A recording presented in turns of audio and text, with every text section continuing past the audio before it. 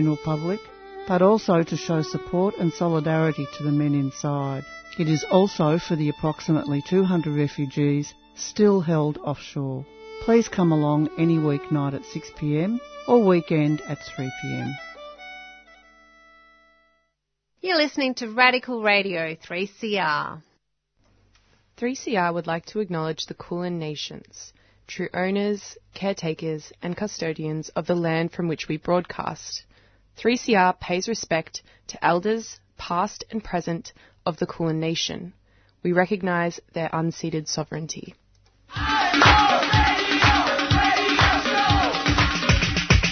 This is 3CR Breakfast. Oh, yeah. Alternative news, analysis and current affairs. Monday to Friday, 7am until 8:30am. Only double. Clap your hands.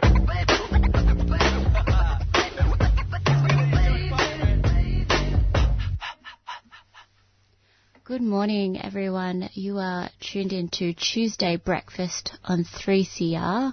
The time is 7 a.m. and it's Tuesday the 13th of April. You are joined by me, Fung. We've got Genevieve at the panel and we've also got Steph in the studio. How is everyone this morning? Pretty good. Good morning. Yeah, good morning. Good. Freezing, but I was standing just outside the studio before and couldn't help notice how beautiful the sky looked. Yeah, actually that's very true. A very orange gradient. Yeah, just a mix of blue and orange. I just stood outside for a couple of minutes to try and take a beautiful photo, even though it was freezing outside. Did you get one? I did. Ready to go on Instagram any moment now. Yeah, speaking of the weather, it's a lovely 8 degrees at the moment. It definitely feels like it. But it is going to be a top of 20, but partly cloudy today. It really was a bit of a slap in the face, I think. Fair enough, autumn is well and truly here, but coming from having quite balmy few days and then just being slapped in the face on Saturday night, on Saturday just with this. Yeah, I'm expecting another day later this week to be 28 degrees, but I don't think that's coming anymore, so. Yeah, it's okay. I feel like I said goodbye a while ago and then it was it's still going. Okay. Yeah, I quite like this weather. It's kind of nice. Yeah. Yeah. All right. On the show, we've got a jam-packed show. Going to do some news headlines and then Fung's got a very exciting interview. I know, I'm a bit nervous, but no, this is going to be really good. I have a live interview with Heather Carina, who is the founder of Scarletine, which is an online, it's a website that provides lots of information about sex education and also consent education, and we're going to talk about that given what's been going on here in Australia, but also everywhere in the world, really, and talk about and discuss the importance of sex and consent ed in schools. Yeah. Yeah. No, I'm really looking forward to that one, actually. I think it's going to be really interesting. And after that, I spoke to Farida from the Renters and Housing Union. So we spoke a bit about the end of the moratorium on rental evictions. Yeah. It'll be a nice segue, especially, sorry, excuse me, talking to the AUWU a couple of weeks back. Yeah. And obviously those, the end of the rental moratorium is kind of really setting in for people now. And then just lastly, we're just going to play a little bit of audio from the rally that was on Saturday. That was the rally for Black Deaths in Custody. We're going to be hearing from some of the families that spoke at the rally. Also, 3CR's very own Robbie Thorpe. It's the audio is a little bit heavy, but extremely important. All the speakers were, incredible. We'll be right back just after this quick announcement with the news headlines.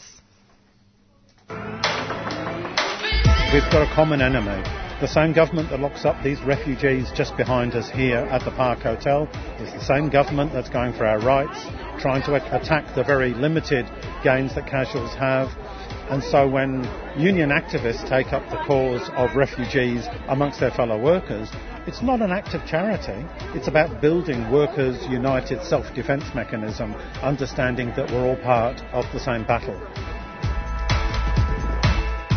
Subscribe to 3CR in 2021. Feed Radical Radio. Subscribe today. Go to 3cr.org.au/subscribe or call the station on 94198377.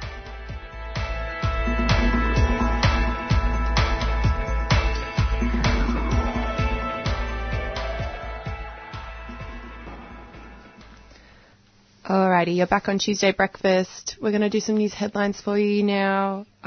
First up, obviously in relation to the Aboriginal deaths in custody and especially the protest, at least 474 Aboriginal and Torres Strait Islander people have died in police and prison custody since the Royal Commission into Aboriginal deaths in custody handed down its final report in 1991. For the first time, I'm getting this information off The Guardian, For the first time, they published it in 2018. An exclusive analysis of 10 years of coronal data found 407 Indigenous people had died in police or prison custody since the end of the Royal Commission. That figure has increased to 424, and now today it stands at 474. At least 5 of those deaths have happened since the beginning of March this year. Obviously, I know that there's a lot of people talking about this and there's a lot of pain, and I guess it's becoming quite, and especially for First Nations people, quite an exhausting conversation. But I'm really excited to play some of the speeches, and especially listening back to Marika Onus on Black Bloc yesterday. I mean, she's just incredible, but she said something really valuable that I think a lot of people should take into account, and that's like, this is the perfect opportunity to amplify the voices of families, the voices of First Nations people. And, you know, she made a really good point about, like, if you're a lawyer, academic or activist, you know, who may have been working in this place or space for a while, don't speak over the voices of those who have experienced this firsthand, and don't speak for them. So, yeah, I thought that was really valuable. I just wanted to add on that, on the Guardian article that Genevieve is talking about. If you scroll down towards the bottom, there's a graph that shows the difference. It's called, case characteristics between 2010, 2021, and you can really see the difference between how people are treated, whether they're First Nations or non-Indigenous. And that first point there, care required but not given, it's staggering, like the difference between, if you are a First Nations person or if you're not. They are not getting the medical attention that they're given in custody. Yeah, I just wanted to point that out. Yeah, no, definitely. I'm looking at that graph now. It's like less than half, like, of the percentage of non-Indigenous people. Yeah, insane. Yeah, it'll be great to hear those speeches from the rally. I was there, and a few people called out the, national mourning that was going on for Prince Philip. Including the Aboriginal flag flying at half-mast behind the rally with the police watching over, which was very, visually telling, I guess. That's, haunting. Yeah. Especially, Prince Philip is not the best example of caring about, I think, the colonised countries in any respect, but also especially First Nations people. It's been quite an interesting scene to watch, I guess, the celebrations for Prince Philip's life and stuff. And, there's been all these things of, he was really into animal activism and, all I don't know for sure, but, yeah, I think it's that's like a very visually haunting scene. Yeah. Yeah. And just that reminder of the royals. Mm-hmm. They're still pretty big here. Always watching. In other news, just wanted to mention a great article that one of our co-presenters, Carnegie, sent through to us about an Egyptian Captain Marwa Al-Zada. Sorry for the pronunciation. Al-Zalada, sorry. Who was, after the news had broken about a huge container ship, the Ever Given, that had become wedged across the Suez Canal, bringing one of the world's major shipping routes to a halt.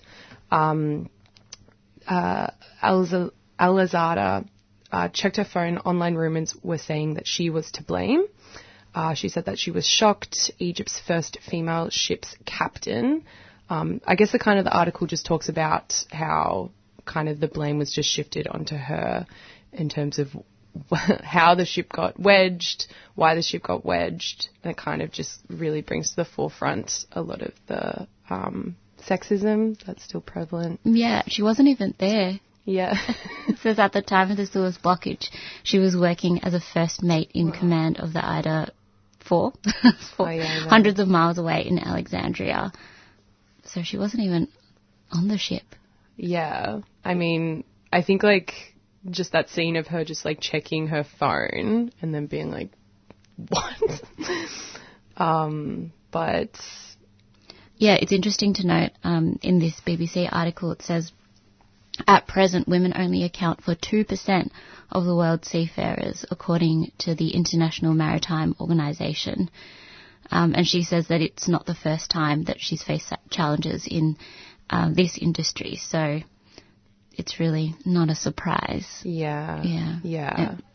And obviously just even the go-to of being okay, well, who's to blame here? Where's the first female that I can see? Oh, yep, there we go. Sweet. It also, mentions that the article was in English, so it was difficult to kind of track where it was spreading. But it also mentioned she's taking her final exam to attain full rank of captain next month. So that's awesome. That's a great thing. Yeah. Also in new news that's just come out in the last day or so, Menulog, I think this is huge, but Menulog announces pivot towards employment model for all couriers within coming years. So Menulog says it's moving away from controversial independent contractor model favoured by its gig economy rivals, so Uber Eats and Fedora, and wants to have all its couriers employed by the company within a few years' time. So, yeah, the move is designated to differentiate itself from places like Uber Eats and Deliveroo, and it will give Menulog couriers more rights when it comes to, obviously a minimum wage, sick leave, all those kind of things. So, I mean, this is... Yeah, and hopefully some standards around safety. Yeah, definitely. Because I know that a lot of people in the recent years have criticised not just Uber Eats but Uber in general, places with a model that kind of can not really take responsibility for what happens to their drivers and couriers. So, I mean, this is a really big deal, and I think if they can pull it off in a effective way, then it'll definitely be a model for all the other companies. Definitely. And let's hope that this is actually the beginning of something. And I think Menulog, they're going to have a lot of people who are watching very closely because, especially during lockdown and even post-lockdown, delivery drivers, food delivery drivers were working throughout the whole thing and really allowing, I guess, everyone at home to still eat and support their favourite restaurants and everything. So, hopefully they get the rights and the conditions that they deserve. Yeah, definitely. Yeah. And there's an article on The Guardian and it mentions that this kind of sharing model, I guess, has spread to other kind of industries. So there's a disability service that matches workers, and that maybe even Menulog will influence that, which has got a lot of potential. Yeah, I just think especially for global industries where, you know, it's hard to kind of have unions that I guess speak for the workers. I mean, you can see it with a lot of the big tech companies. So I guess if you can like really, I know that Menulog are working with the Fair Work Commission here in Australia and also consulting with the Transport Workers Union, which is a really big deal as well. If you can kind of like facilitate a way to bring like work with the union and work with the local government in a way so you don't kind of side sweep all of these workers' rights because you're a global company, is really, really important. Also, just lastly, an ABC article into, Ramadan started on the 12th of April, I believe. And the ABC presented an article that is titled Muslims Attending Mosques During Holy Month of Ramadan, Fear Ongoing Hate Crimes.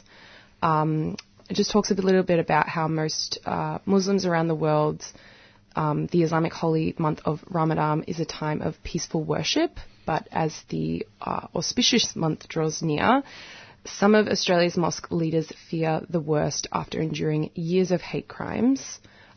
Specifically, they talked to Brisbane's Holland Park Mosque leader Ali Kadri, who told the ABC that he's so worried about repeated hate crimes targeting the mosque that he believes it's only a matter of time before what happened at the Al Noor Mosque in Christchurch in 2019 is repeated. And this is just a quote from him. If we continue the path we're going and continue to ignore the real threat, which is posed by these right-wing extremists, it's not a matter of if, it's a matter of when.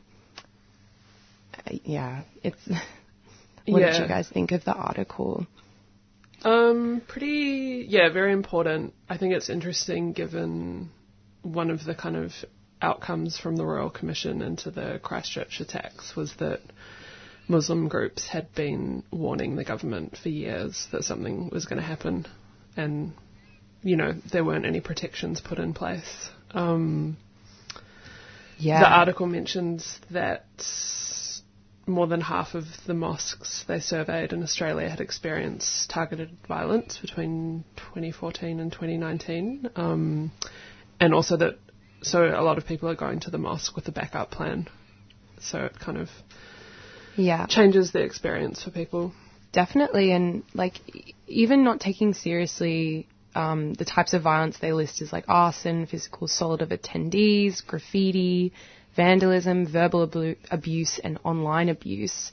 And, you know, in some extreme cases, some mosques even received hate mail and death threats. It's just crazy how this stuff isn't even being listened to or taken seriously. Yeah, and there's still, you know, all of the anti-Muslim groups are still online on Facebook. Despite people calling to ban them. Yeah, and I think especially in light of what's happening in Europe in terms of the laws there with the hijab and discrimination against Muslims in general, like, I mean, if it's not kind of getting right in your face as it is, then it's blatant, like, discrimination. And especially, we can't really ignore the fact that it's not happening here in Australia and New Zealand as well. All right. Well, we're going to play a quick track and then we've got a very, very exciting interview coming up. So we'll be right with you.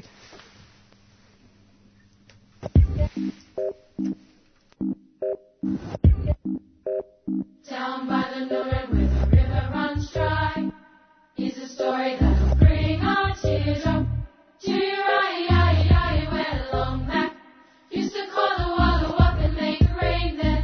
Song secret as a colourful sky. He could sing and make the black heavens cry. When Kaliyara thought to nourish that land, he held thunder in the palm of his hand. The red doves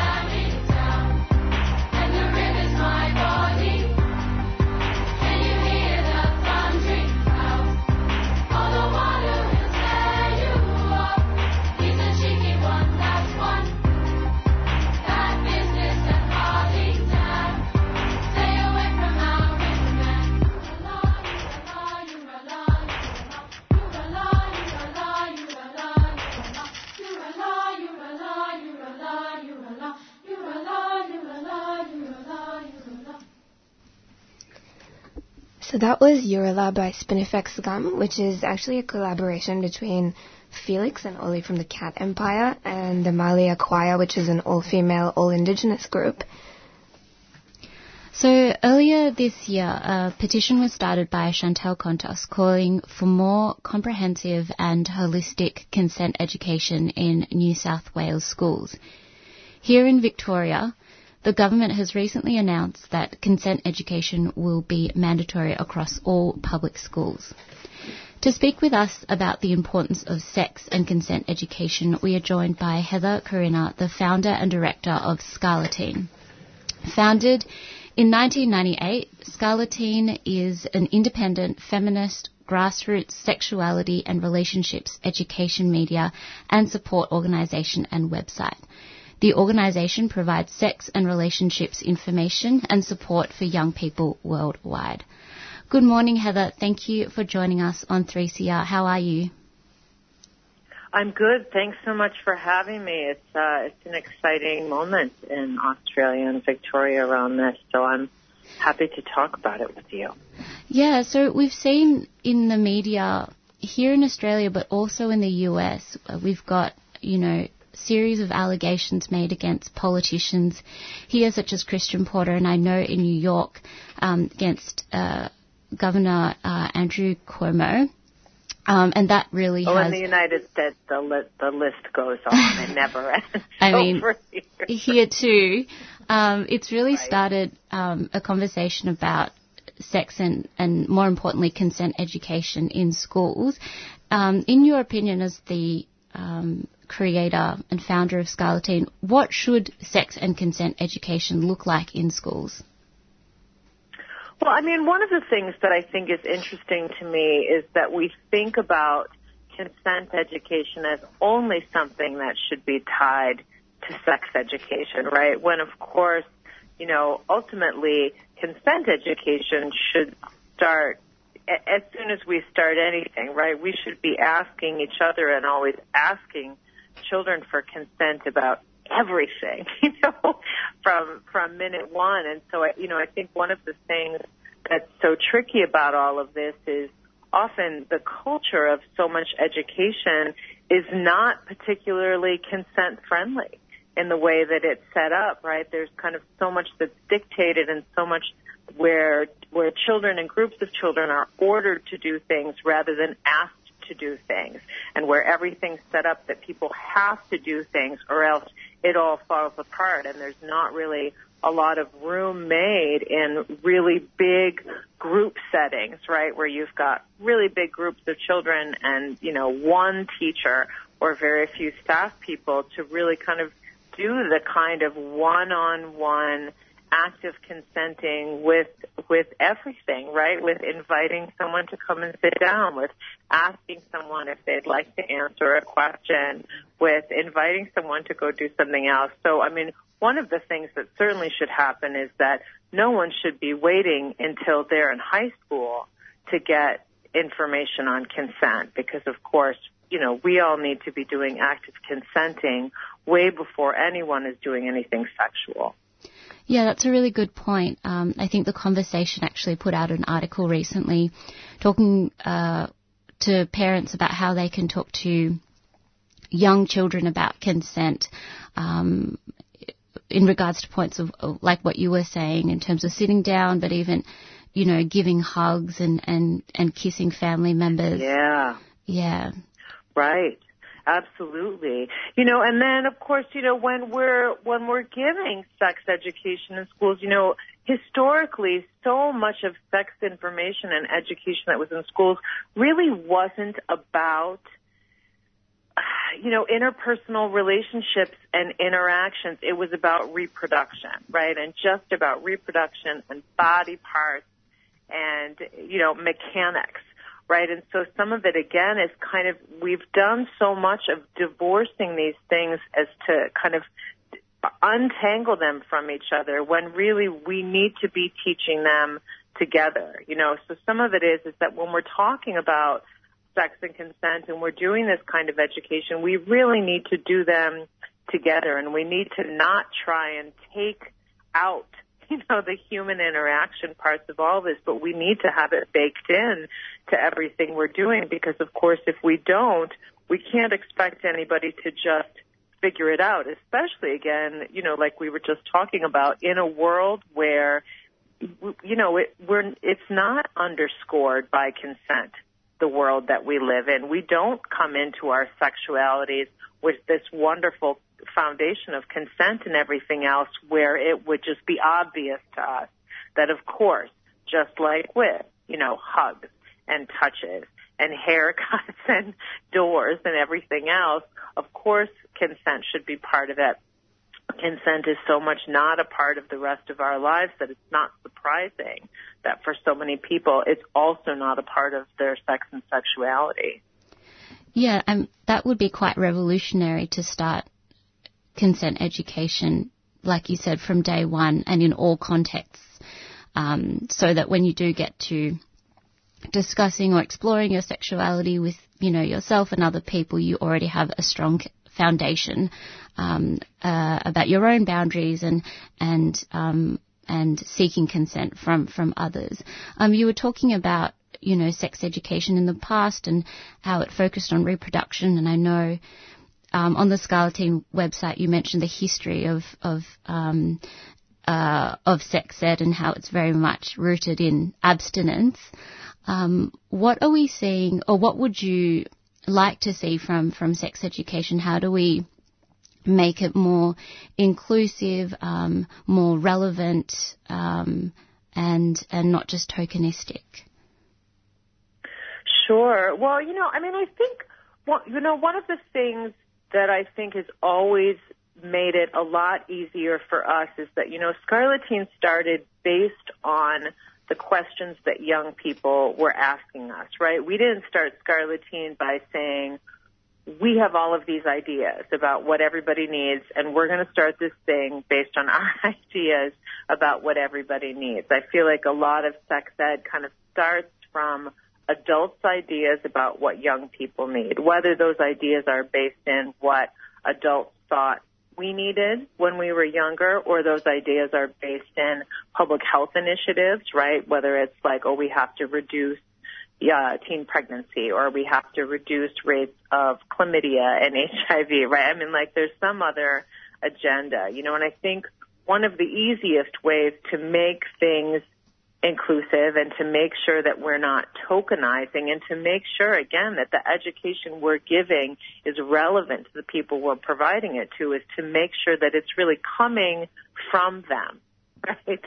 So in order for something to be inclusive, we have to make sure that who's making that education, that it's nothing about us without us, right? So that who's making that education includes a diverse array of people so that you don't wind up with, I feel like one of these things that we're kind of seeing a little bit of as more places try and be inclusive is that you kind of get the same old stuff that you get, but then there's like this add-on. It's like, but it's okay to be gay, right? Or it's okay to be trans, or some people are this, which is not really inclusivity, right? Inclusivity is when we can all see ourselves somewhere in the picture, right? It's not that there's, still this kind of, default group, and then we're all tiny satellites, right, that come to the side of the group. It's that the default is diversity, right? And so in order to really make it so that we're inclusive, we really do have to change that default from thinking of the default as white, as cisgender, as heterosexual, as able, and think instead of the default as diversity. And if we do that, I think it's a little bit easier to make it inclusive when we make that our starting place.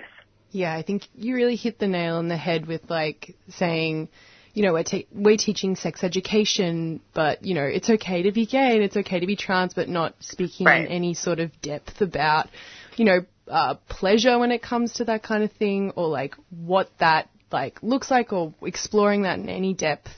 So yeah, I feel like it's that tokenistic thing at its most prevalent. Yeah.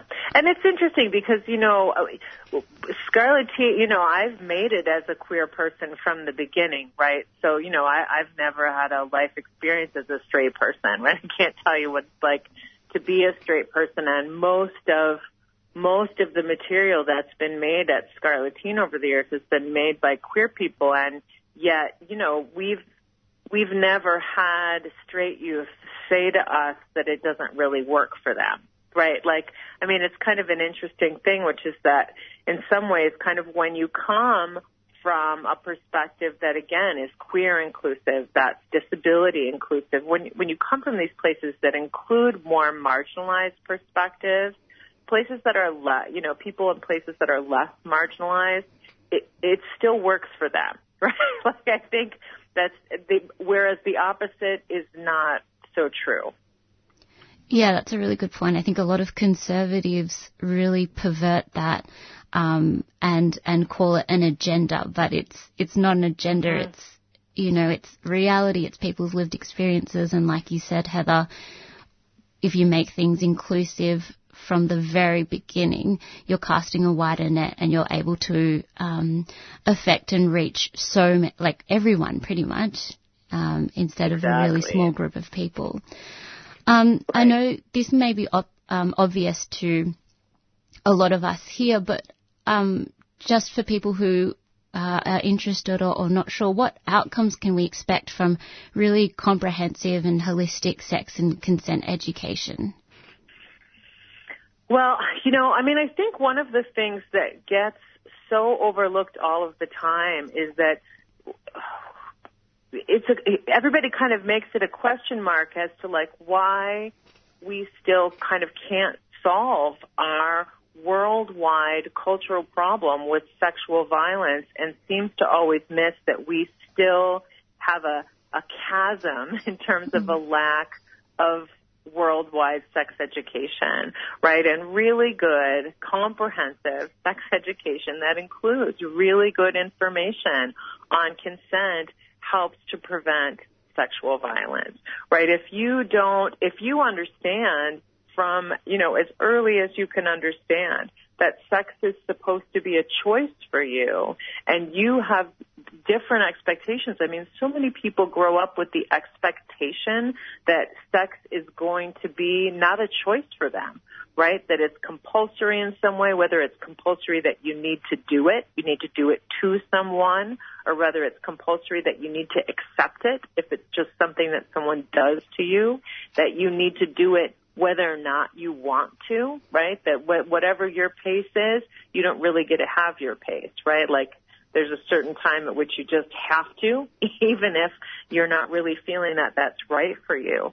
And so there's so many kind of parts of that really good sex ed can untangle, that really kind of break so many of the spells of the beliefs that we have that really hold up so many things that make it so easy, right, for so many of these systems of sexual violence and coercion and power, right, really intense, misogynistic, sexually violent power to stay in place are these belief systems.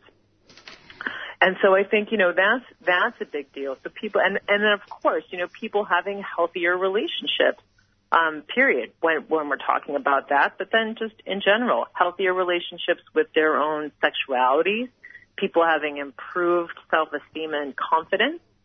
Again, when we're really being inclusive about sex ed, and it includes a wide range of bodies, body abilities, body disabilities, people having better body image and a sense of their bodies, you're going to have people that are going to be engaging in safer sex, using more birth control because they'll know how, but also they'll feel more empowered to do it because you have more people that are supporting you and actually doing it rather than kind of scaring you out of it.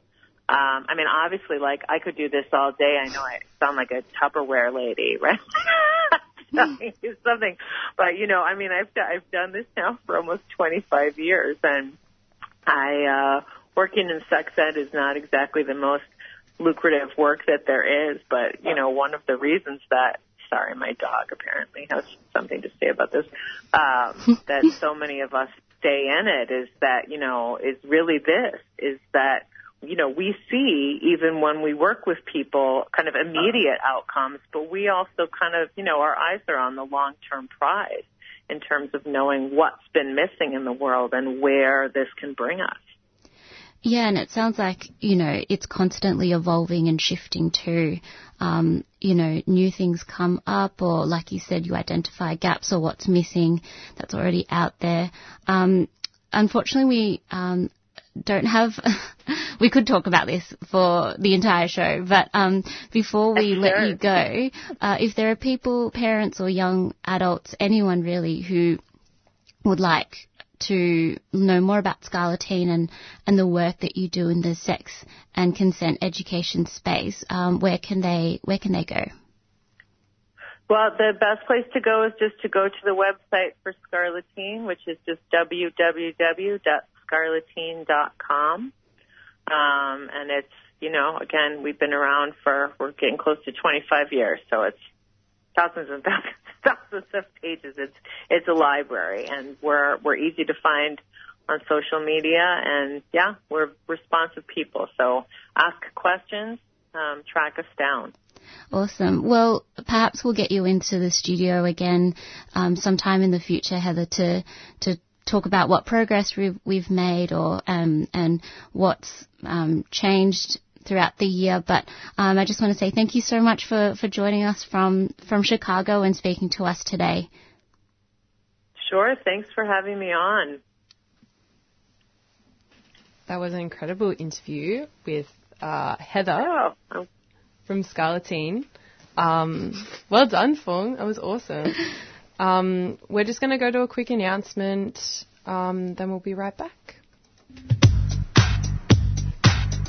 The current world in which the higher education sector operates is characterized by profit and power. And as universities are further incorporated into global neoliberalism, these ideas of the public good face the most serious threat that they have ever faced. COVID pandemic, besides highlighting all of the other fissures in society, has also really highlighted the terrible inequalities that have long existed within the sector. The precarity, the overwork, declining mental health caused by intensifying privatization and the privileging of profits at all costs, and students who should be our co-learners in this process face mounting debt. If this pandemic has done nothing else, it has shown us that this system in its current iteration is unsustainable. We have to organize and fight against it. There is no other way. There is no alternative, to quote somebody who shall remain nameless. You're listening to Radical Radio 3CR.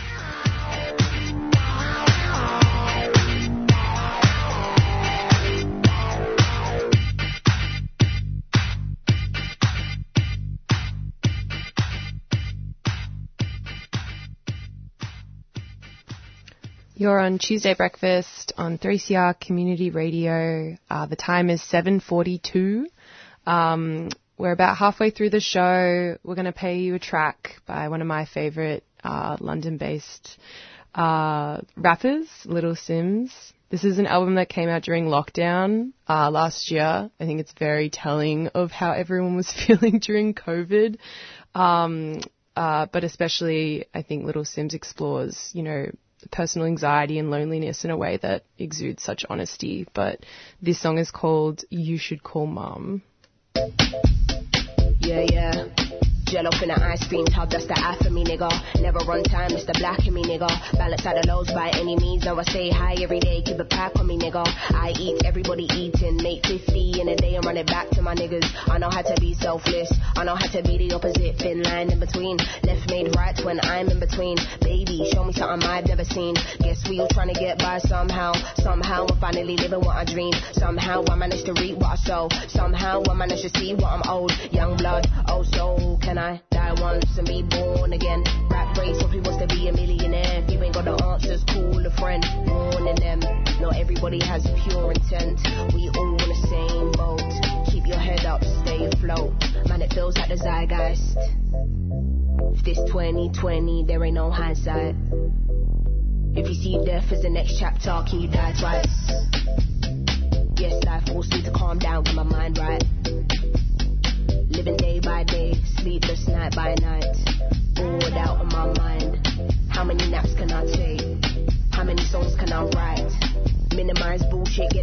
business. Crabs in a barrel like everybody's in this. Times we living in don't seem real, but it was never a fairy tale to begin with. I just build my Zeus to stay in tune, cook my meals and make my tunes. Like there's fuck else to do, ain't that true? Though I've always appreciated solitude. Yeah, I've always been cool with being low key. Don't see me out in much, not me. I was on job trying to get my coin. You was running on E, I was running with ease. That's facts. I handle beats and I handle bars that you wouldn't believe. Trying to maintain my sanity. It's a blind fight. Is anybody in their right mind? If this 2020, there ain't no hindsight. If you see death as the next chapter, can you die twice? Yes, life forced me to calm down, get my mind right. Living day by day, sleepless night by night. Bored out of my mind. How many naps can I take? How many songs can I write?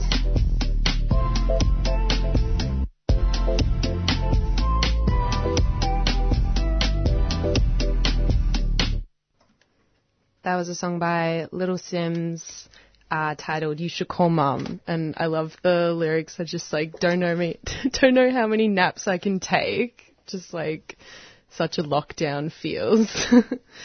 Before we play a really awesome interview done by Steph, just going to go to a quick announcement and we'll be right back. Hi everyone, my name's Robbie Thorpe. I'm with 3CR Community Radio. Every year we have a subscription drive. It's a way of supporting our organisation maintain itself through the year, and we rely on the support of the community. One way to do that is to subscribe and become a member, become part of this organisation itself. Get in contact with 3CR. You can go to the website 3cr.org.au, or you can ring on 9419 8377. 3CR ensures that our voices, Aboriginal voices, are heard on this radio station. So it's a good way of supporting Aboriginal people as well, by becoming a subscriber for 3CR Community Radio. You're listening to Tuesday Breakfast on 3CR. Next up, we've got an interview with Farida from the Renters and Housing Union of Victoria, also known as Rahu. So Rahu has been providing support for renters throughout the coronavirus pandemic. And at the end of March, we saw an end to protection of renters from eviction, which has obviously really impacted people's housing security. Here's an interview. Thanks for joining us on Tuesday Breakfast. A couple of weeks ago, we saw changes to the coronavirus rental protections in Victoria. Can you talk a bit about these changes and how they impact renters? Yeah, so there's I think the biggest one is that notices to vacate are back.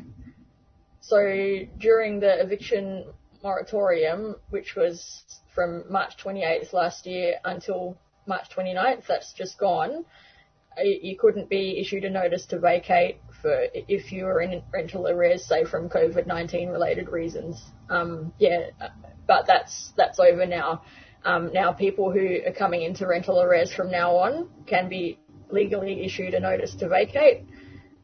And while a notice to vacate is not the same thing as an eviction, there's a bit of a misconception about that. The notice to vacate is only the first step towards a process of eviction. However, it's very concerning, nevertheless, that legally they're able to start that process now because, it's just wrong because the pandemic's not over yet, and also the economic impacts of the pandemic are not over yet at all. And they're probably in the process of getting worse now that JobKeeper and JobSeeker have both been cut down or cut. Just coming out of Treasury the other day, we heard that they estimated 150,000 people were going to lose their jobs because of the end of JobKeeper. Is it fair that those people are going to have to be expected to pay the rental arrears that they're going to come into? It's not their fault they've lost work. It's not their fault there's a global pandemic. It's just not right. So what we're calling for is to extend the rental protections of the moratorium. Now's not the time to be ending them.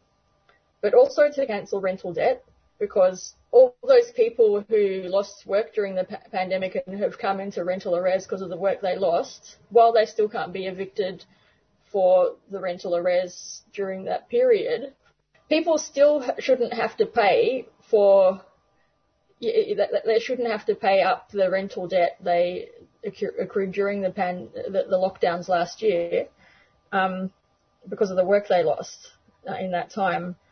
It's not fair that people lost work during those lockdowns. It's not fair that they still owe rent money from that period. They should just not have to pay that rent for that period. Really, we should have never had to have paid rent during a pandemic in the first place.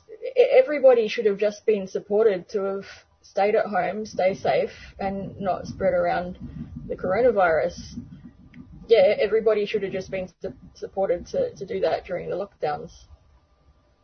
Yeah, it's very conflicting messaging. Yeah. To like stay at home but go to work. You know, how do those yeah sit next to each other? Yeah, and migrant workers did not have the luxury of staying at home. And yeah, when they lost work, like that was devastating. A lot of migrant workers still haven't found work yet, and they've still got access to nothing. What have you heard from your members about the recent changes? So that kind of end of March shift.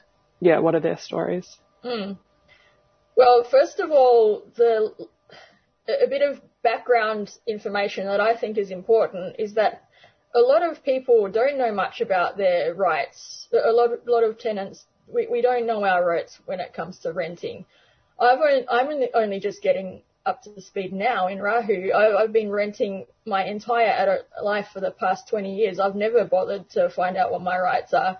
And a lot of people, we talk to people on the street who are the same. They don't know their rights. A lot of people don't even know there was an eviction moratorium on. And when there's that backdrop of ignorance, real estates and landlords really milk that for all that it's worth. And so they're very cocky a lot of the time. And so what we're hearing from Rahu members and from others is, illegal notices to vacate are being issued. Landlords and real estates have seen that end to the eviction moratorium as a red light. There's still a lot of legal barriers against notices to vacate. I think any notice to vacate issued before April 11th is invalid. Nevertheless, they were starting to issue them, right away as soon as the moratorium was over. They didn't wait till April 11th. But yeah, tenants don't know that. You get this scary looking thing in the mail, notice to vacate. A lot of tenants, that's scary. And what we're hearing is of people, we call it self-eviction, that people just get scared. They don't know their rights. It doesn't occur to them to find out what their rights are. They see that big scary letter in the mail and they get out of there. And yeah, that's something we're working on, is educating ourselves as tenants and just the wider public as well. Yeah, we've got to know our rights about these things. Don't self-evict. Yeah, and what advice would you give for renters if they're looking for resources or any kind of guidance around dealing with landlords or property agents? Yeah, the Renters and Housing Union runs renters' rights forums, and I've found them to be very, very educational. If you look on the Rahu website in the events section, you'll see when one's coming up. Also, the Rahu website has an excellent FAQ section. There was also a recent blog post about the changes from March 29th. It's put pretty simply, like a lot of this legalistic sort of stuff can be sort of intimidating, but the way it's put on the Rahu website is, I think, quite easy to understand.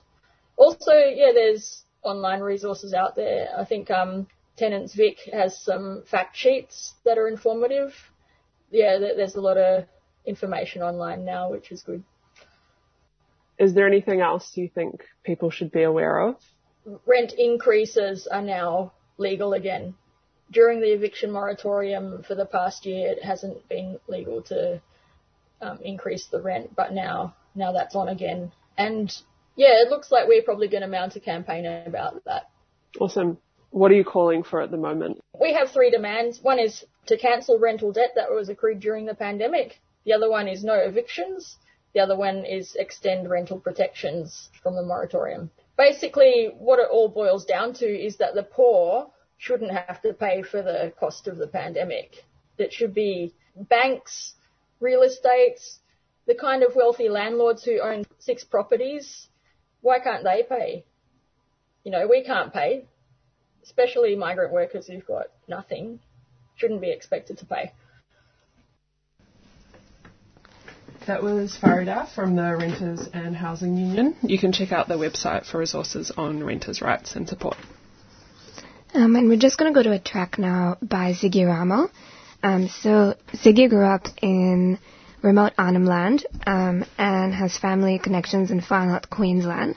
And he writes songs about the injustices of Aboriginal Australians and heaps of other social justice issues. And this track is called Black Lives Matter.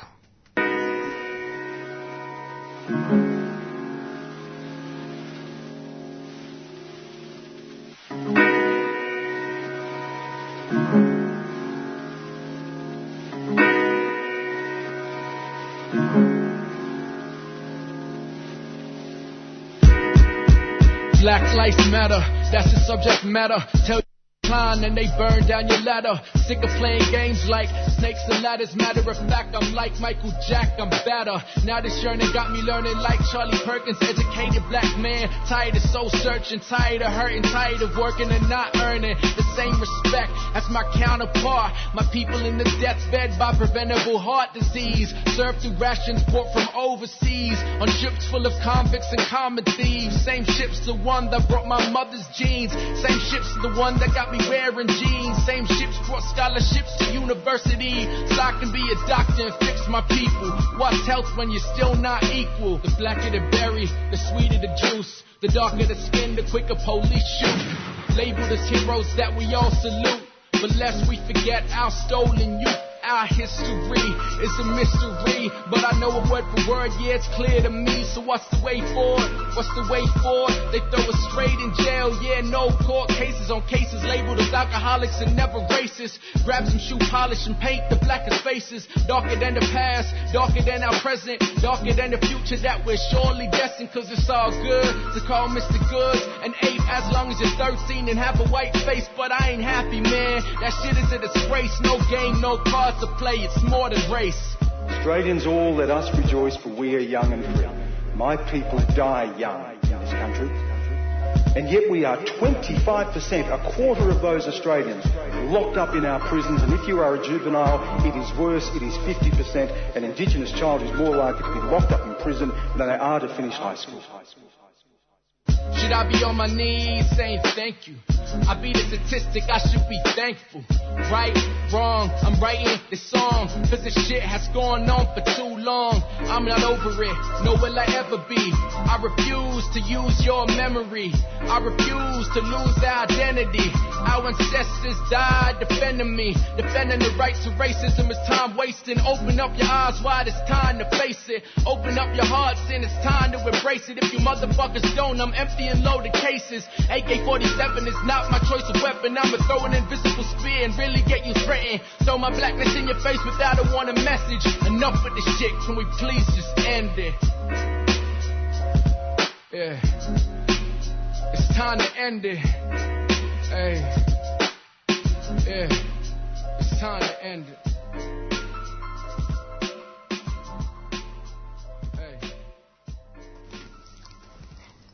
So that was Black Lives Matter by Ziggy Ramo.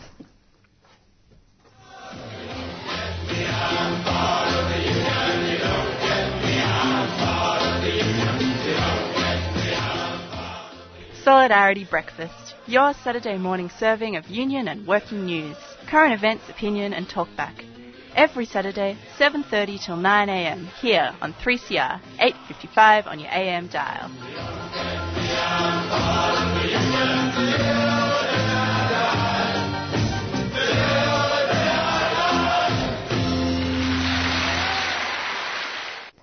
You're listening to Tuesday Breakfast on 3CR Community Radio. That's 855 AM. The time is 7:59 AM. We're going to play some audio from the protest that was on Saturday, protesting Black deaths in custody. Some incredible speeches were done on Saturday. I believe not all of the families could be there, so some of the speeches were read out. Obviously, they were in their respective states. But you're going to be hearing from, I believe, April Day was emceeing the event. April Day is the daughter of Auntie Tanya Day, who was one of the people that has lost their lives in custody. Also, Crystal McKinnon reads out Michaela Reynolds, who is the sister of Nathan Reynolds. Just a little forewarning just about this audio. It is some heavy content, really important content, but some heavy content. So just be mindful and take care of yourselves while you're listening.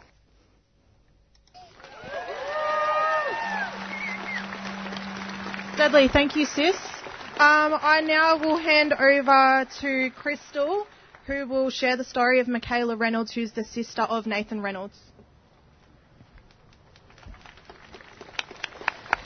Nathan Reynolds is one of the 447 Aboriginal people who have died in custody over the last 30 years. But he is not just a statistic. He is forever remembered as a joker, a talented tradie, a typical boys' boy, and a big softie at heart. Nathan was our brother. He was a son, a father, a nephew, and a grandson. He was deeply loved. Losing him has left a hole in our lives, and we miss him every single day. It is soul-crushing knowing that he was just 36 years old. Nathan died on a cold prison floor. We now know that he died of a preventable asthma attack because New South Wales Corrective Services and Justice Health failed to give him adequate health care. Nathan had lived with asthma for most of his life. He took his Ventolin and saw doctors regularly while he lived in the community. When he was sentenced to prison on a 4-month fixed term, he lost access to that community-based health care.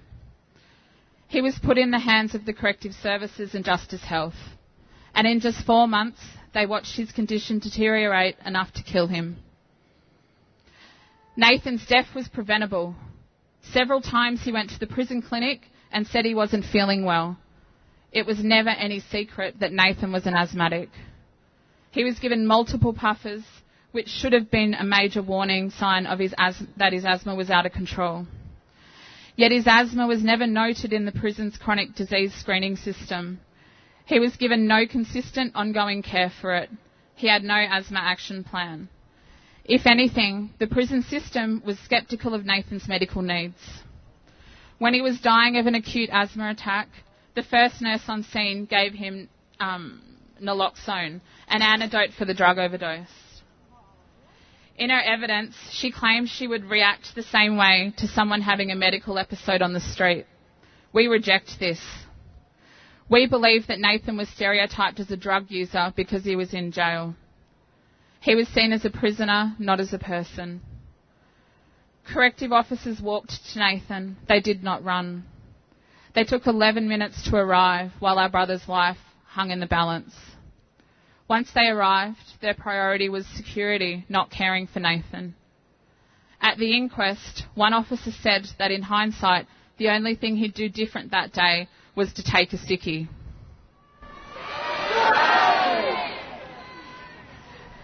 This was a disgusting thing for our family to have to hear. Nathan received emergency first aid, not from the prison staff, but from his fellow inmates. At the inquest, we were hoping to see accountability.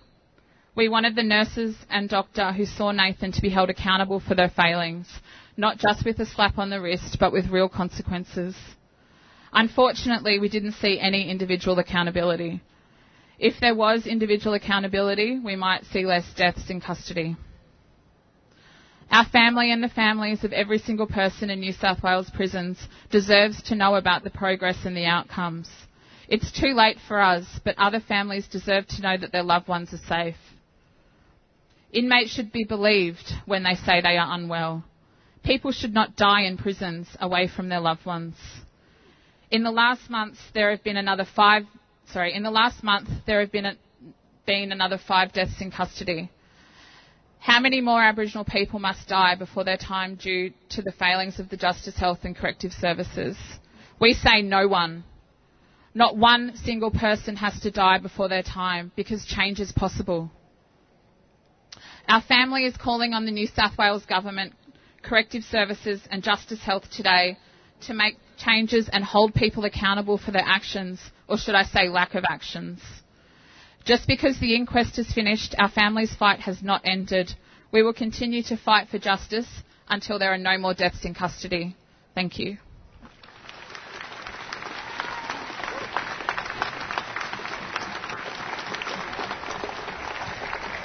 This next speech is a horrific example of how traumatic the intergenerational trauma of Aboriginal deaths in custody is. This is from Auntie Jennifer Clayton, who is the mother of Warren Cooper and the nana for his daughter, Shadina Wayne. Enough is enough. I lost my son Warren John Cooper 20 years ago. And 20 years later in 2019, I lost my granddaughter Shadina. Wayne's daughter, I'm tired, but I will fight until I die for justice, for my loved ones. And I want the WA police to tell the truth, and tell the truth and the needs to be told. No more lies. My family wants the truth and justice for my son and for my nana. This has to stop. Next up, we have Tarneen sharing the story from Auntie Carolyn Lewis.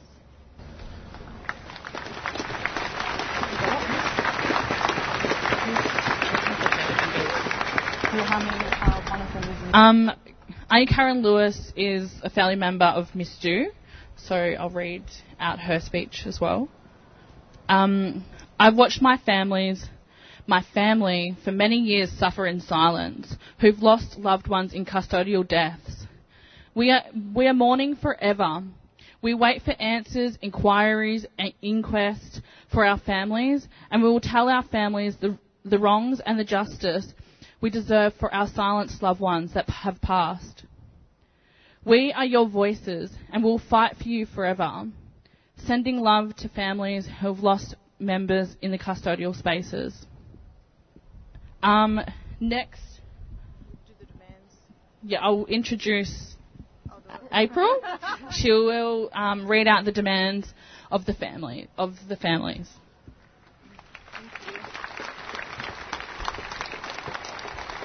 These demands have been worked on by the 15 families, and together we have put these together and putting this to the governments. Number 1, governments need to fully implement all recommendations of the Royal Commission into Aboriginal deaths in custody while involving and listening to our families. 2, we need an independent investigative body to inquire into all deaths in custody. Police must not investigate other police officers or prison officers. Number 3, governments need to reallocate public funding away from punitive policing and expansion of prisons and invest into Aboriginal and Torres Strait Islander-led grassroots solutions. We know what works for our communities. Allow all of our people in police cells access to custody notification services without delay. End the physical restraint, abuse and torture, including spit hooding and solitary confinement of all people in police and prisons.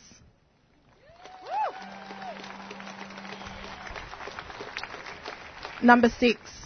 Families deserve to know if their loved ones died in custody and that they will be heard, that there will be a timely, thorough and independent investigation, and they deserve to be present at any public investigation of their loved one's death.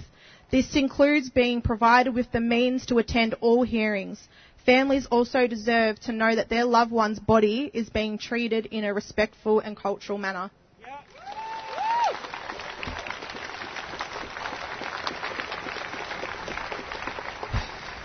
Number 7, reduce imprisonment of our peoples by repealing punitive bail laws, mandatory sentencing and decriminalising public drunkenness. And to note that the Victorian government has made a commitment to the abolition of public drunkenness but that is still 24 months away, so Aboriginal people are still at risk of dying in custody. Shame. Number 8, commit to raising the age of criminal responsibility to at least 14 years.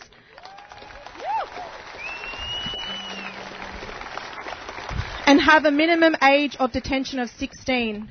Our babies do not belong in prison.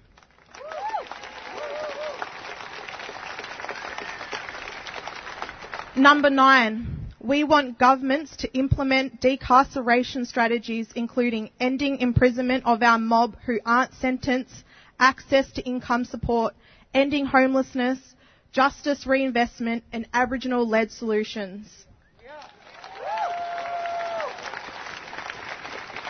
And number 10, we need federal funding for policing and prisons to be repurposed to meet the needs of our communities.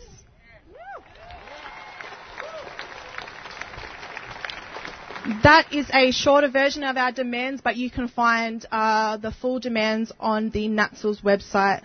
I will now hand over to Uncle Robbie Thorpe. Thanks, April.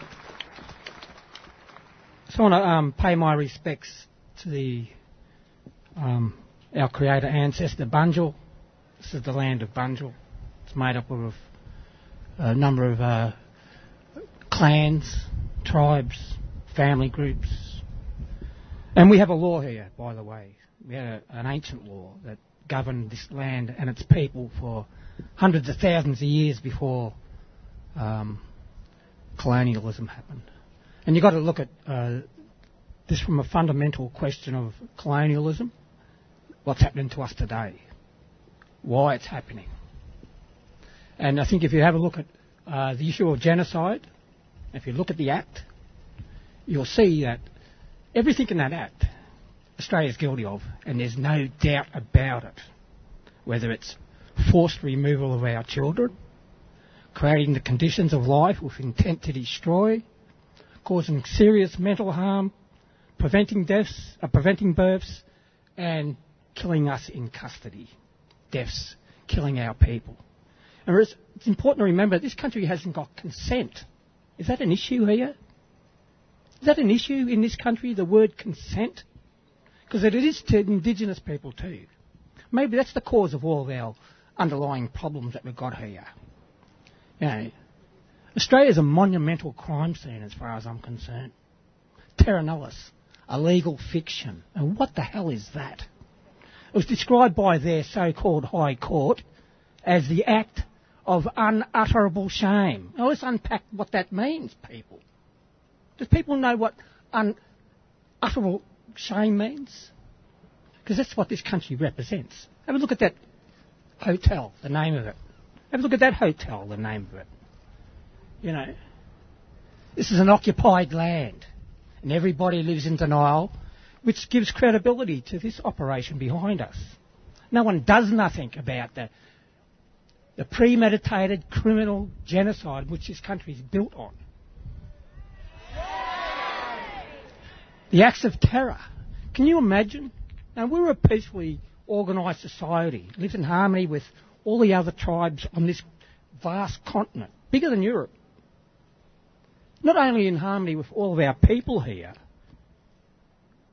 the animals with us too, our totems. Where are they? They're very important in the scheme of things here. They represent a divine law. Not that people understand much about that. Because this is a convict penal colony, and it manifests from that. Right? It was never a consensual, peaceful settlement here.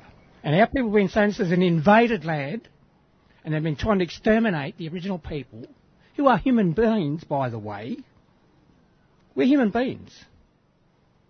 And we've got families, and we have the same feelings as probably all of you fellas have too. And when we get our people murdered in custody the way they are, that's systemic. It's institutionalised. All this racism is. It's not so much the people. People are basically good. It's always the state. It's always the state, folks. They're the criminals. They manifest this. They allow their institutions to teach lies to their children. These kids were taught about Captain Cook discovering this country.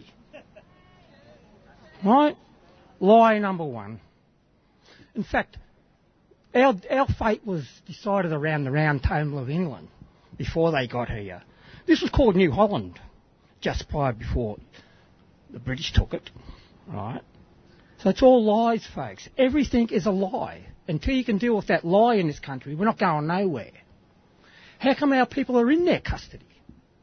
Have they got jurisdiction over the original people of this land? Can they demonstrate that jurisdiction? Can they show you? No, they can't. So it's all a crime, folks. Until you remove the criminal elements in this system, nothing's going to change.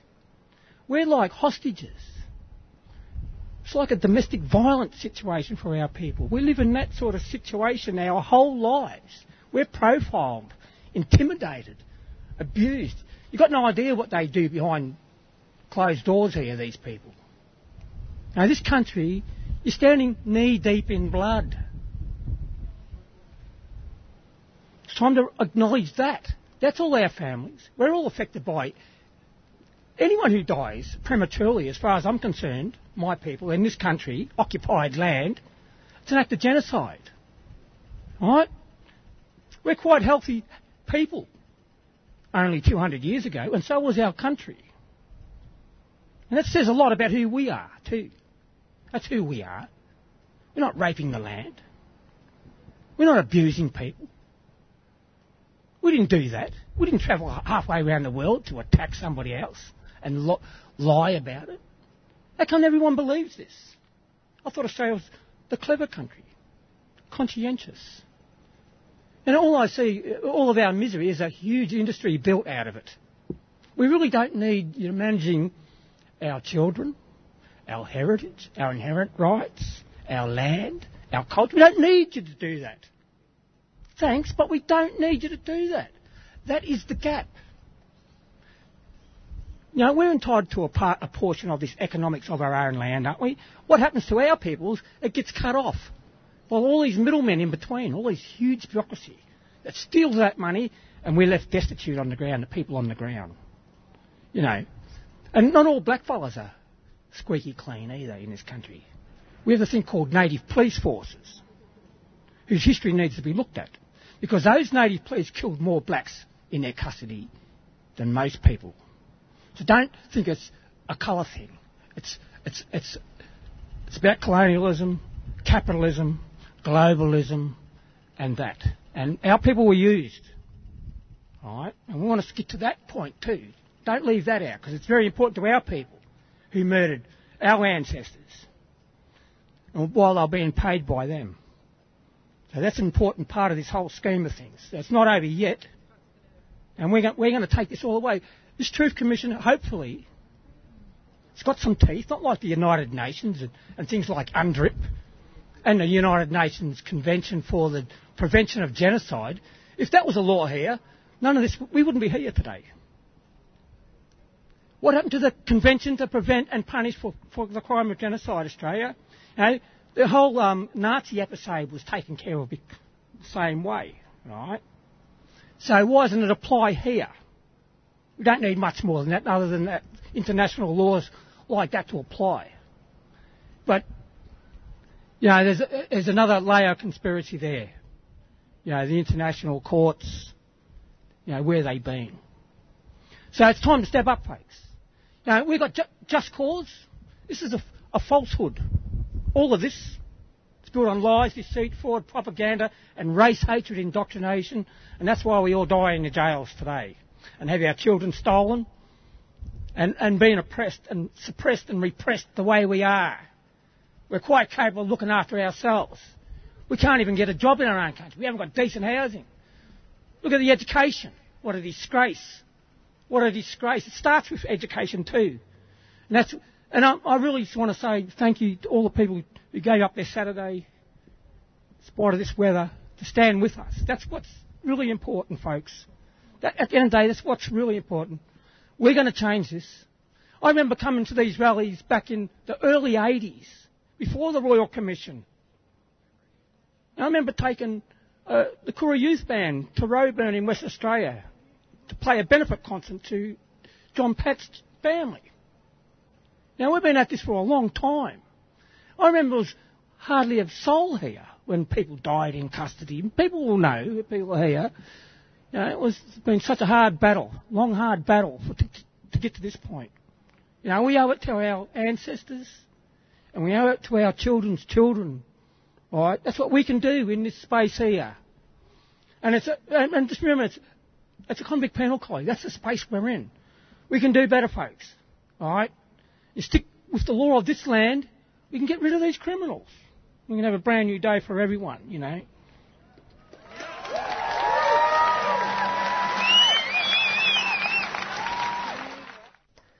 That was Robbie Thorpe finishing up there at the march on Saturday. That was a march for stopping Black Deaths in custody.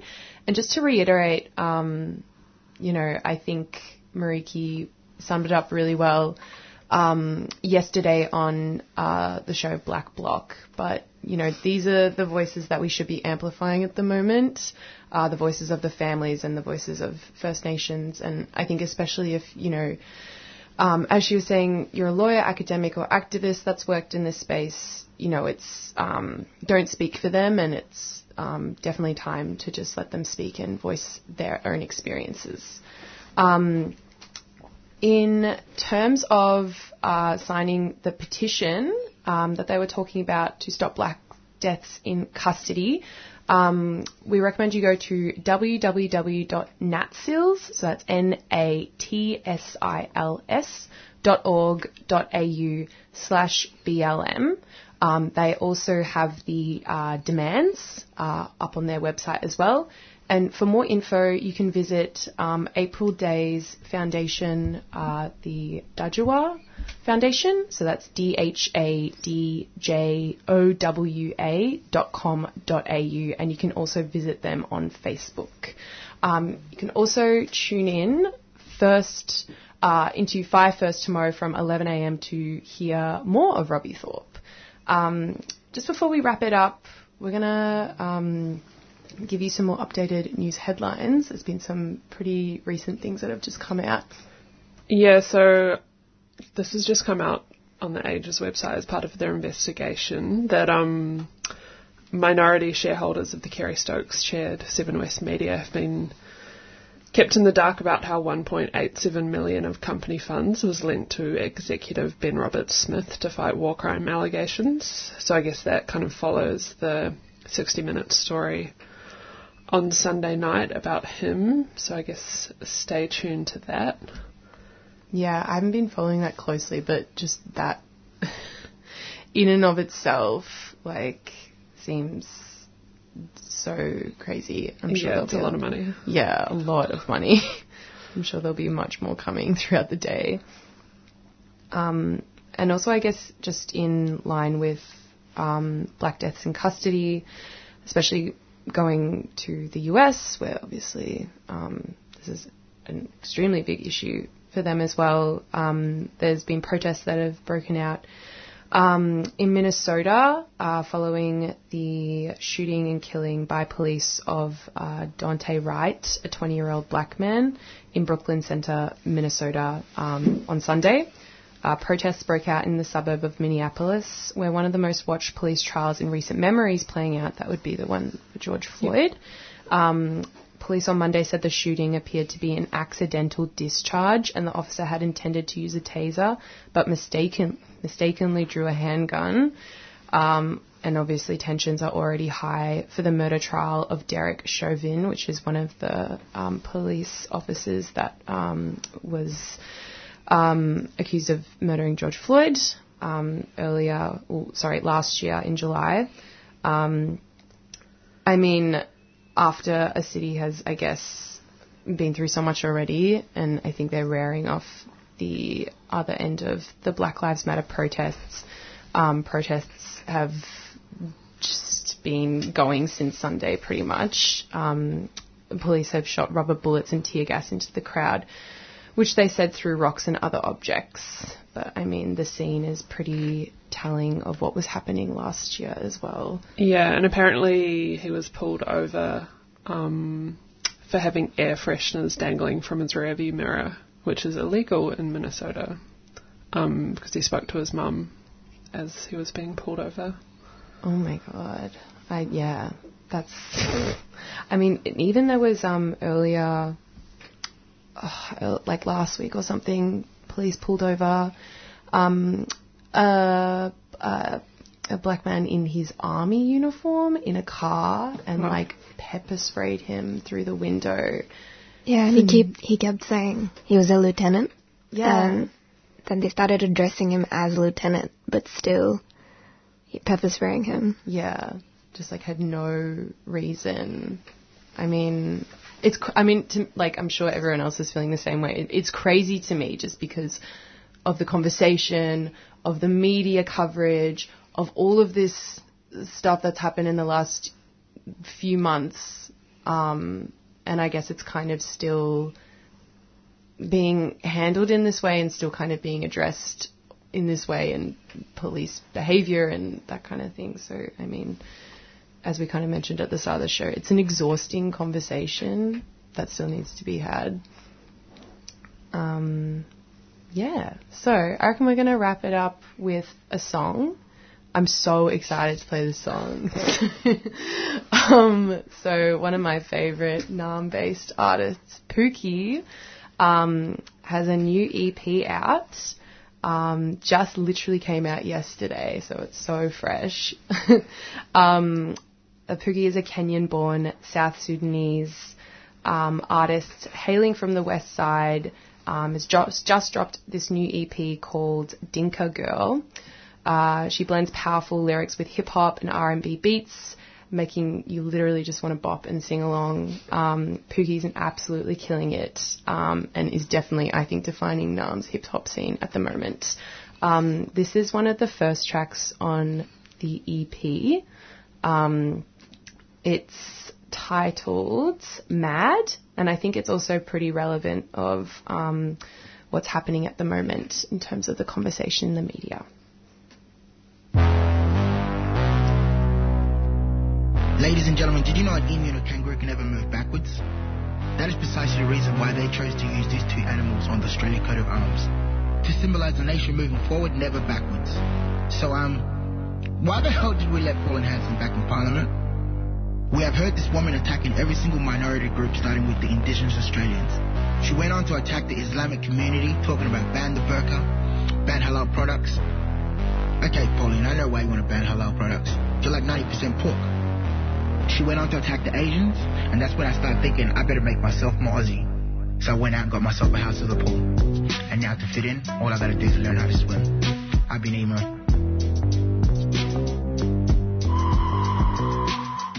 I'm walking down the street, look to my left. The only thing I see is the theft of his dignity. Yes, definitely. The side is stupid, wicked, you must agree. If you don't, let me break it down A to Z. You can hold a gun but can't take a knee. You can hold a gun but can't take a knee. Sister, not Aquarius, the sweetest. But you be thinking we the scariest when we manifest the revolutionary West. You can comprehend the fact you uninvited guest, yet you first screams and then back. I am not impressed, baby. Your supremacy is putting me to the test, baby. You call me ugly, then you want me to undress, baby. You don't even understand why you so obsessed, baby, with the same people that you keep oppressed, baby. Don't even care to see if my heart is blessed, baby. Don't even care that you put me under the stress, baby. That's my baby you put on arrest, baby, ma. Baby, you put in holes in chest, baby, ma. Baby, you laying down the rest, baby, ma. Baby, who wasn't even tired, the one your lady desired. I know that's why you mad. I know that's why you mad. I'm walking down the street, look to my left. The only thing I see is the theft of his dignity. Yes, definitely. The side is stupid, wicked, you must agree. If you don't, let me break it down A to Z. You can hold a gun but can't take a knee. Hold a gun but can't take a knee. You know I sit and wonder how it is that every place you came across you flex. Anything and anyone you touch just... That That was a little snippet of Pookie's new song, Mad, from her new EP, Dinka Girl. Thank you so much for tuning in this morning, Tuesday Breakfast on 3CR. Tune in tomorrow for Wednesday Breakfast, and we'll see you all next week.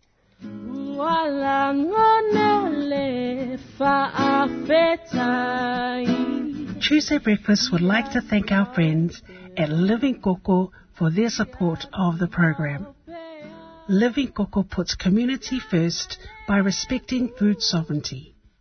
Based in Braybrook, they create bean-to-bar chocolates, cacao tea, intentional drinking cacao, and cacao mass in bulk.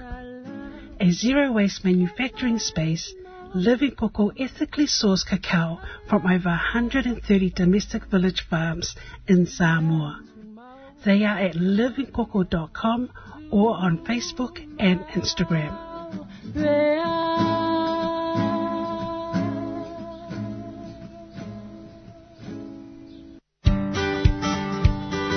Earth Greetings have been making sustainable beautiful since 2003. Their 100% recycled cards, plastic-free stationery and earth-friendly gifts are made in Australia with the lightest possible planetary footprint. Shop online at earthgreetings.com.au or at one of over 500 stockists Australia-wide. Earth Greetings is a 3CR supporter. 3CR Breakfast would like to thank the New International Bookshop, Melbourne's independent radical bookstore and venue, for their financial support of this program. You can find Nibs in the basement of Trades Hall in Victoria Street, Carlton. And while you're there, check out Radical Coffee, a worker-run cooperative cafe in the courtyard.